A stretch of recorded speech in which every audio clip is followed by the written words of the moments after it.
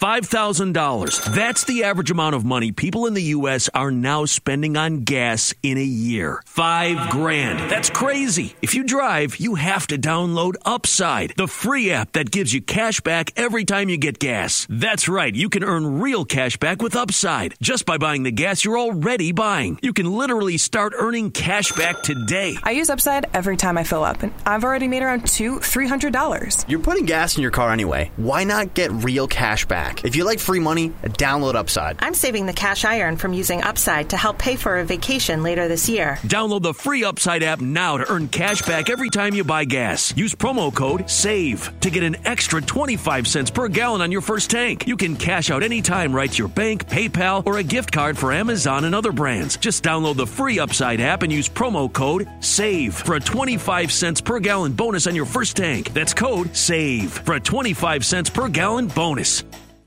Welcome to Least of These, where I cover the cases that need it most because every life matters and everyone deserves justice. I'm your host, Leah D. Today, I'll be bringing you part 10 of the case of serial killer Willie Pickton in Vancouver, Canada. Let's get right to it.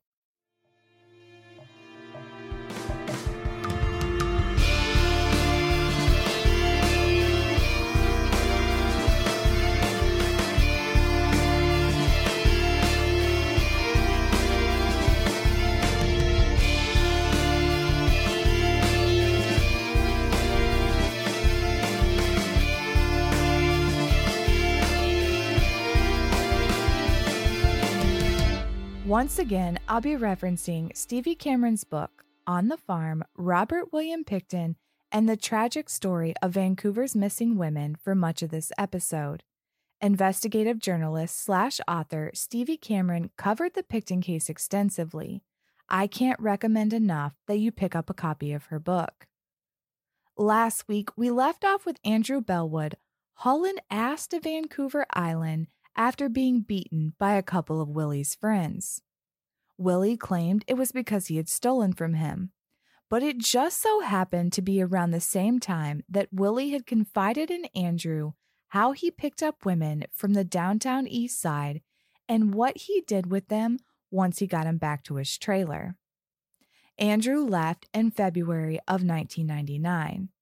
Despite the fact that Lynn Ellingson had witnessed the attack on Andrew Bellwood, she remained living there in the spare room of Willie's trailer, cooking, cleaning, working, and heavily taking drugs. It was around the same time that Lisa Yelds was contacted by RCMP officer Ron Palta about the phone call Wayne Lang had received from Bill Hiscox back in July the previous year. I mean, an entire 7 months had passed since a tip had been received, but hey, at least it was being followed up on. But there's something you should know about Lisa Yelds. She despised anyone with a badge, and she denied ever having that conversation with Bill Hiscox. Yelds stated in the documentary The Pig Farm, "For one, I hate cops, and two, I didn't see anything. You give a cop an inch, they take a mile. They turn around and take the story and twist it 10 ways to Sunday and blow it up." But don't let that fool you. Lisa did have her suspicions about Willie. And not just Willie, but also Dave. She knew Dave Pickton would protect his brother, and that if she decided to talk too much, she'd be silenced by one of the Pickton brothers. So she was uncooperative and disclosed nothing to the police. The whispers about Willie on the street were getting louder, and the public was becoming concerned and more vocal about their fear that a serial killer was roaming downtown. High-level officials at the Vancouver Police Department wanted to put an end to all of the public serial killer talk. So on March 2nd, 1999, they issued another public statement. It's documented in On the Farm. Chief Constable Bruce Chambers stated, "We keep reviewing this because we hear the concern from the community, but we've found nothing that would indicate there's a serial killer involved in these missing people. But behind closed doors, some of the detectives working Project Amelia were convinced the disappearances of the women was the work of a serial killer. Lori Schenner was one of them, and not only did she think it was a serial killer, she suspected Willie Pickton, so much so that she had reached out to Kim Rossmo and told him all about the tip from Bill Hiscox, stating, "We've got this really good suspect, Robert Pickton. He's got a wood chipper. What do we do next?" Rossmo advised that the next step should be to surveil their suspect. So Schenner wasted no time and went straight to the leader of Project Amelia, Jeremy Fields, who agreed that it needed to be done, but thought there was no way VPD was going to go through all of the trouble and decided to take it straight to the Royal Canadian Mounted Police. RCMP agreed to assist. A small surveillance team was assembled with instruction to tail Willie and stop him if he ever picked anyone up. So they did. They watched him go back and forth to work and to the farm. And that was about it. Nothing suspicious was ever noted. And maybe there was good reason for that. A member of the surveillance team would later admit that he thought Pickton had spotted him on at least one occasion when he was following. With 0 to go on, the surveillance was ended in 2 weeks. But investigators weren't done with Pickton just yet. They decided to run a DNA sample of Willie's against DNA collected in the murders of 3 women. You see, Willie had agreed to give a DNA sample after his arrest for the attack on Sandra Ringwald. And years earlier, in 1995, 3 women were raped, strangled, and all found in very close proximity to one another in what would become known as the Hemlock Valley murders. We talked about this briefly several episodes back. The victims in this case were Tracy Olgid, Tammy Pipe, and Victoria Yonker. Police knew that the same killer had murdered all 3 women. DNA had been collected from each of the victims. So they ran the DNA against Willie's, but it wasn't a match. To date of this recording, the Hemlock Valley murders remain unsolved. With that, the wind was taken out of their sails. Investigators with Project Amelia wanted a search warrant to go and have a look around the farm themselves. But after seeing nothing suspicious during the surveillance and the DNA not being a match, they were out of gas and had no proper cause to obtain a warrant. Unfortunately, just weeks after surveillance ended, another woman would vanish, and Lynn Ellingson would witness something on the Pickton farm that would haunt her for the rest of her life. Lynn Ellingson had been around Willie and the farm enough by this point that she started to notice suspicious shit surrounding Willie Pickton. And she'd heard rumors around town and from those closest to Willie about human body parts being stored in freezers on the Pickton farm.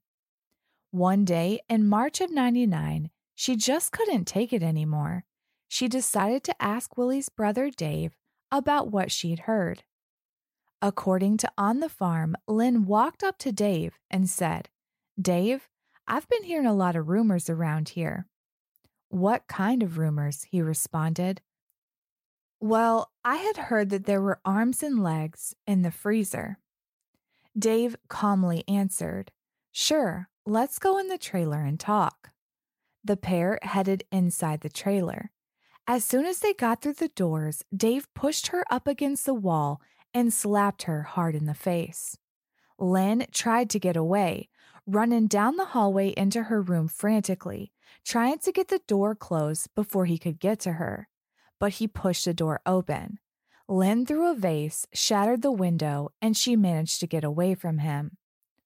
According to Lynn, Willie came to her and said that Dave wanted her off the property, but he didn't make her leave. Instead, he told her to hide out inside the trailer when Dave was around. I'd be willing to bet serious cash that staying on the Pickton farm would be a decision she would soon regret. Lynn Ellingson was about to witness something in the slaughterhouse that Rob Zombie himself couldn't have imagined. And this was no horror film. It was real life. According to On the Farm, the nightmare began when Willie asked Lynn to ride with him to go out and pick up a girl. It was March 20th, 1999. She agreed to go, and they hopped in Willie's truck and headed off. They were driving around 12th Street when a New Westminster police officer pulled Willie over for swerving. She had him step out of the truck to make sure he was sober. And he was. Willie was always sober. Sure, he provided copious amounts of drugs and alcohol to the women, but as I've said before, he never partook. Lynn Ellingson was drunk, but Willie was driving, so the officer just advised him to take it on back to the house. But that wasn't what happened. Instead, Willie headed right on over to the downtown east side and bought some crack for Lynn. He got back in the truck and told her he had to stop off on one more street and pick up that girl for the night. As they drove, Willie spotted a woman with long, dark hair. He stopped and she approached the truck. Lynn, Willie, and the dark-haired woman chatted for a moment, and the woman noticed the crack pipe there in Lynn's hand. Willie invited her back to his place to party. She was just a little hesitant at first, but after Lynn told her she'd be coming back too, she climbed into the truck. After a quick stop to get more drugs, they all headed back to the farm.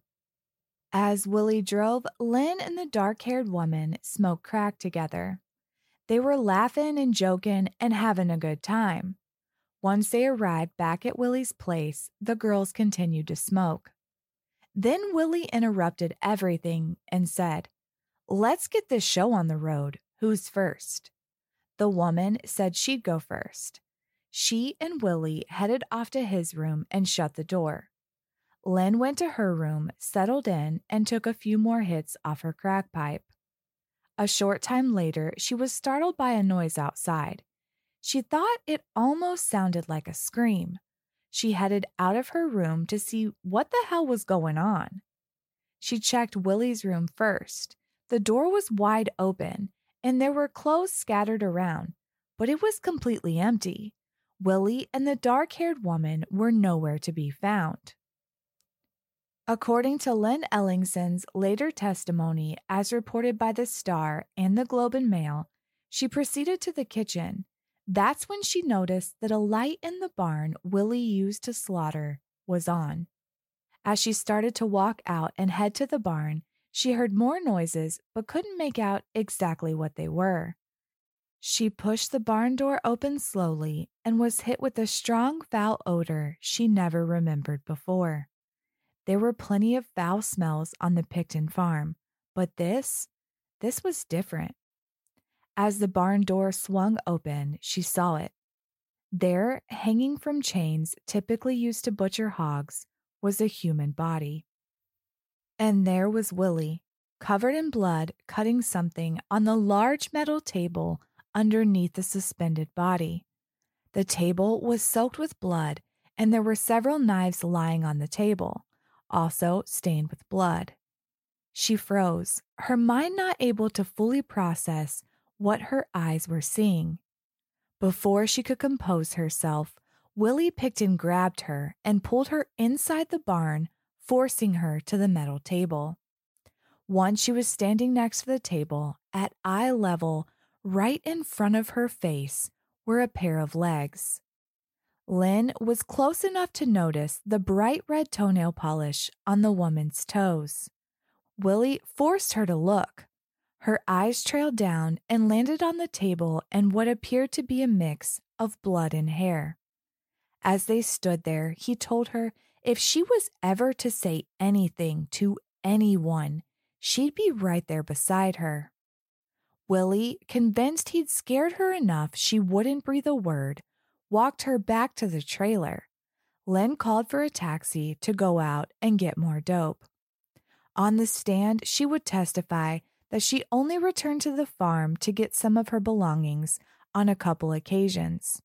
However, according to On the Farm, calls for medical assistance were placed by Willie to 963 Dominion Avenue on March 29th and May 30th, 1999, both in reference to a drug overdose, and both times the patient was Lynn Ellingson.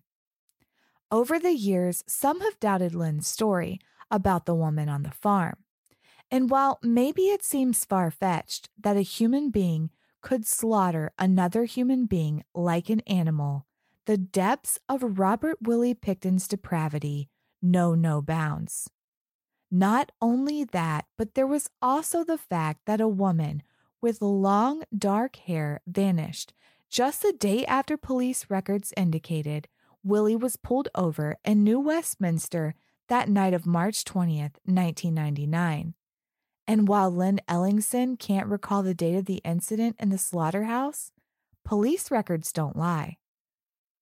According to the Native Women's Association of Canada, Georgina Faith Papin was born on March 11th, 1964 in Edmonton, Alberta. She was number 4 of 9 children, and her childhood wasn't easy. Her mother was a survivor of a residential school, suffered with substance abuse issues and multiple illnesses, including cancer. Her father was in and out of jail. Georgina was taken away at a young age, and her grandparents played a major role in her early life.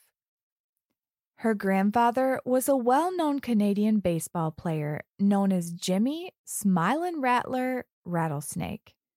According to the Canadian Baseball Hall of Fame, Jimmy was a First Nations player from the Erminsky Cree Nation. He was a left-handed pitcher who played for several teams throughout the 1930s and 40s and was known for his trademark sawdust ball. Jimmy was posthumously inducted into the Canadian Baseball Hall of Fame on November 16, 2021. Tragically, Georgina's grandmother passed away in a car wreck by the time she was just a year old. She and all of her siblings were placed in the child welfare system. Some of the siblings stayed together, and some, unfortunately, were separated. Georgina was sent to a foster home with her older brother, but her sisters were sent to a residential school. In fact, it was the same one their mother had survived. And just a side note here, a very important side note. In case you're not familiar with what exactly a residential school was, let me give you it in a nutshell. According to Scientific American, the goal of Canada's Indian residential school system was to, quote, kill the Indian and save the man. And yes, it pains my heart to even repeat those words.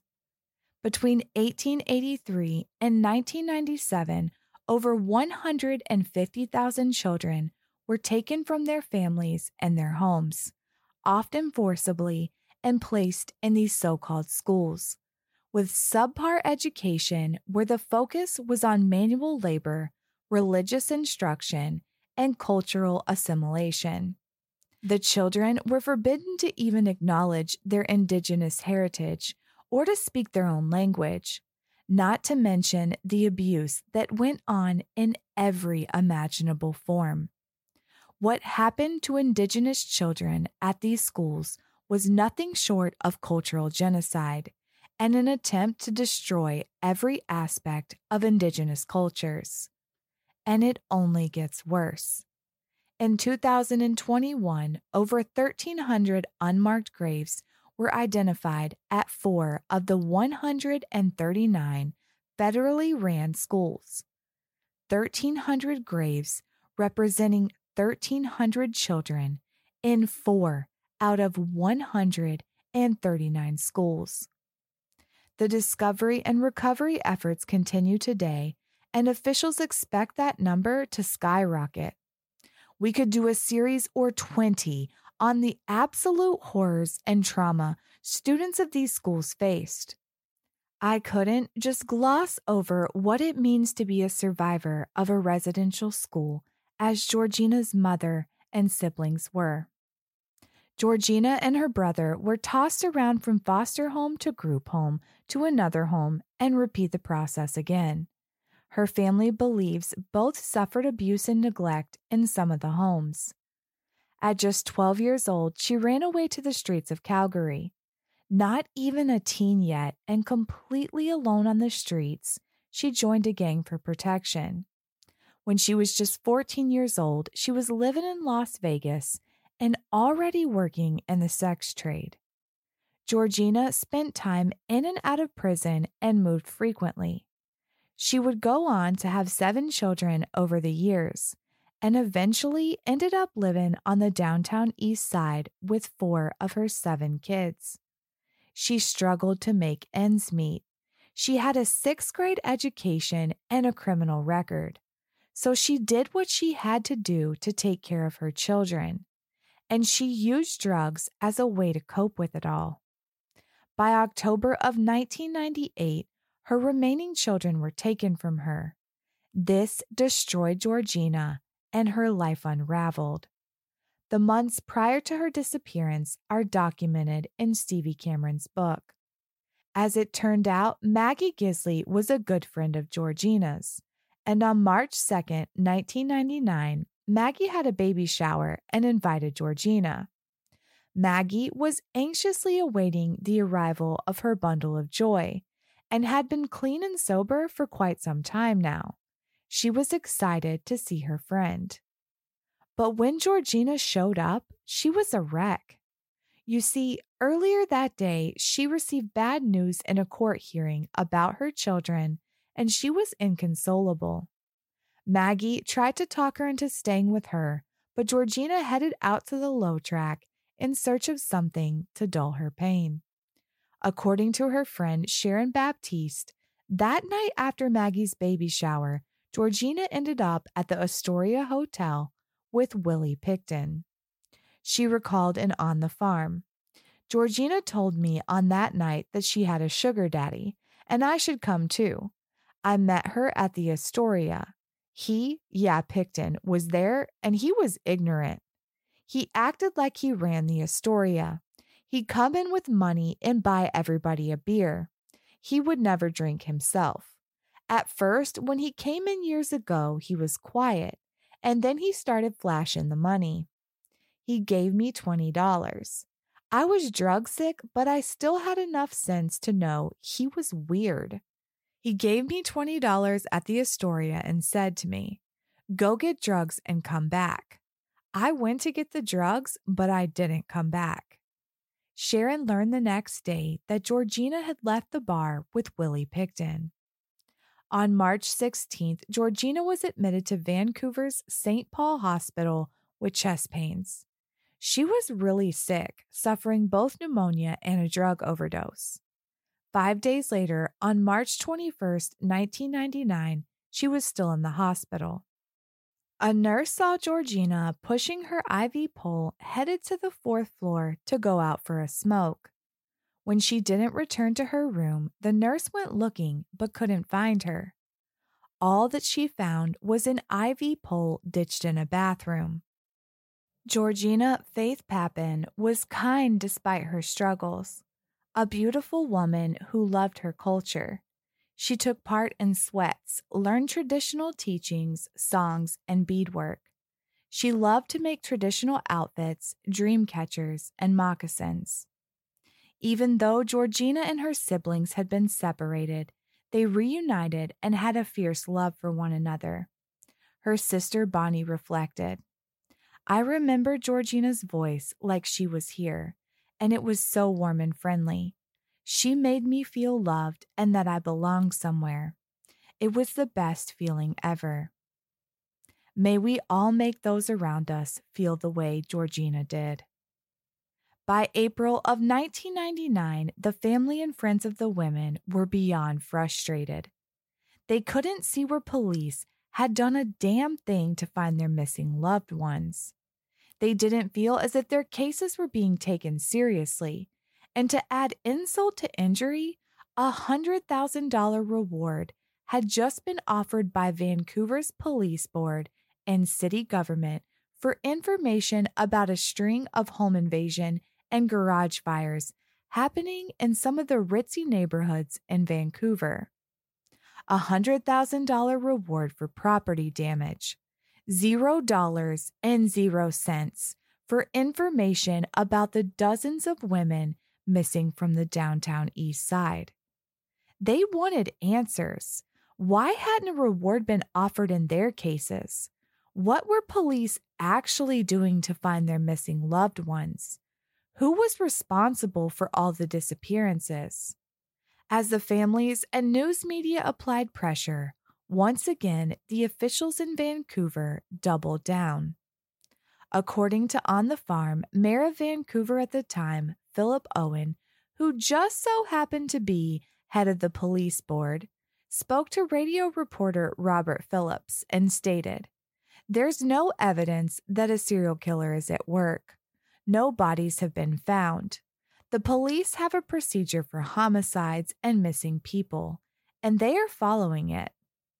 And as far as the reward went, Owens went on to say, "I don't think it's appropriate for a big award for a location service." A location service? You've got to be shitting me.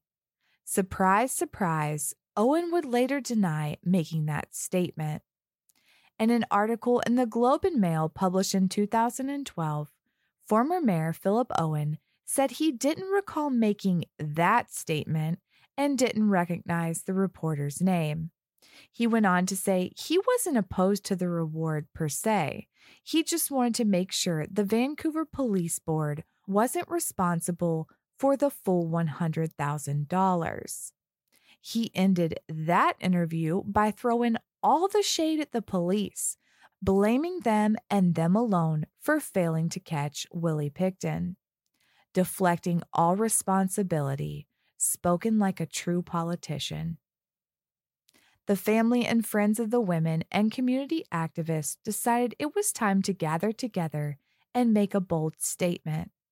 On May 12, 1999, 300 to 400 of them showed up to the First United Church in the downtown East Side and held a memorial service for 23 of the missing women. The ceremony was beautiful, a mix of traditional Native practices and a Christian service. They sang hymns, lit candles, held a healing circle, and prayed together. Many family members spoke and remembered their missing loved ones. It was touching and heartbreaking all at the same time. But that wasn't all. Once the family members were done speaking, activists and supporters of the families and the women also spoke, condemning the inaction of the police, demanding the women's cases be investigated thoroughly and that a reward be offered. After the service, the group marched to Crab Park, where a memorial bench was dedicated in the women's honor. According to the VPD Missing Women Investigation Review, Detective Lori Schenner of Project Amelia was also at the memorial services. By this time, she was working pretty closely with the women's families and was just as convinced as Kim Rossmo that a serial killer was prowling the downtown East Side. It's noted in the investigation review that Schenner had unofficially encouraged family members to advocate for the reward. But you know who was also in attendance? None other than Major Owen. Yep, he was there marching, quote, amid banners and drums. Oh, of course he was. And with the heavy media presence, it seemed he had a change of heart on that whole reward money thing. He spoke to the Vancouver province and said, "It may take a $100,000 reward for each of the women to solve a mystery that has residents," insert long dramatic pause here, "fearing a serial killer." The families want this. The public wants it. Lawyers are lawyers. They sometimes move a little slowly, but I think this could be worked out. Anyone else have whiplash? 'Cause that was a hell of a 180. That man flip-flopped faster than an angry fish on a hot deck. But are we surprised? I mean, politicians are politicians, and that's all I gotta say about that. Those lawyers didn't work too slowly because not long after the memorial service, a reward was offered, a $100,000 one. According to the Globe and Mail, $70,000 came from the BC Ministries of Public Safety and the Solicitor General, and the other $30,000 came from the Vancouver Police. That reward would end up paying off in droves.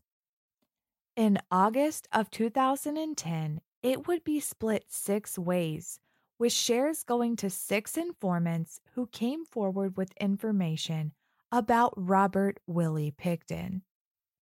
But that's another story for another day, because unfortunately, we're out of time. Before we go, I'd like to note that a crisis line for survivors and their family members of the Canadian residential school system is available 24 hours a day, 7 days a week, for anyone experiencing pain or distress as a result of their residential experience. Just call 1-800-721-0066. You can also go to the Indian Residential School Survivors Society at irss.ca for resources and information. Please don't suffer in silence. Stevie Cameron's book, On the Farm, Robert William Pickton, and the Tragic Story of Vancouver's Missing Women can be purchased on Amazon or pretty much wherever you get your books. It is wonderfully written and details every aspect of this case. I'll put a link in the show notes. As always, you can find more information on my Instagram at least_of_these or my Facebook at least of these. New episodes drop every Thursday.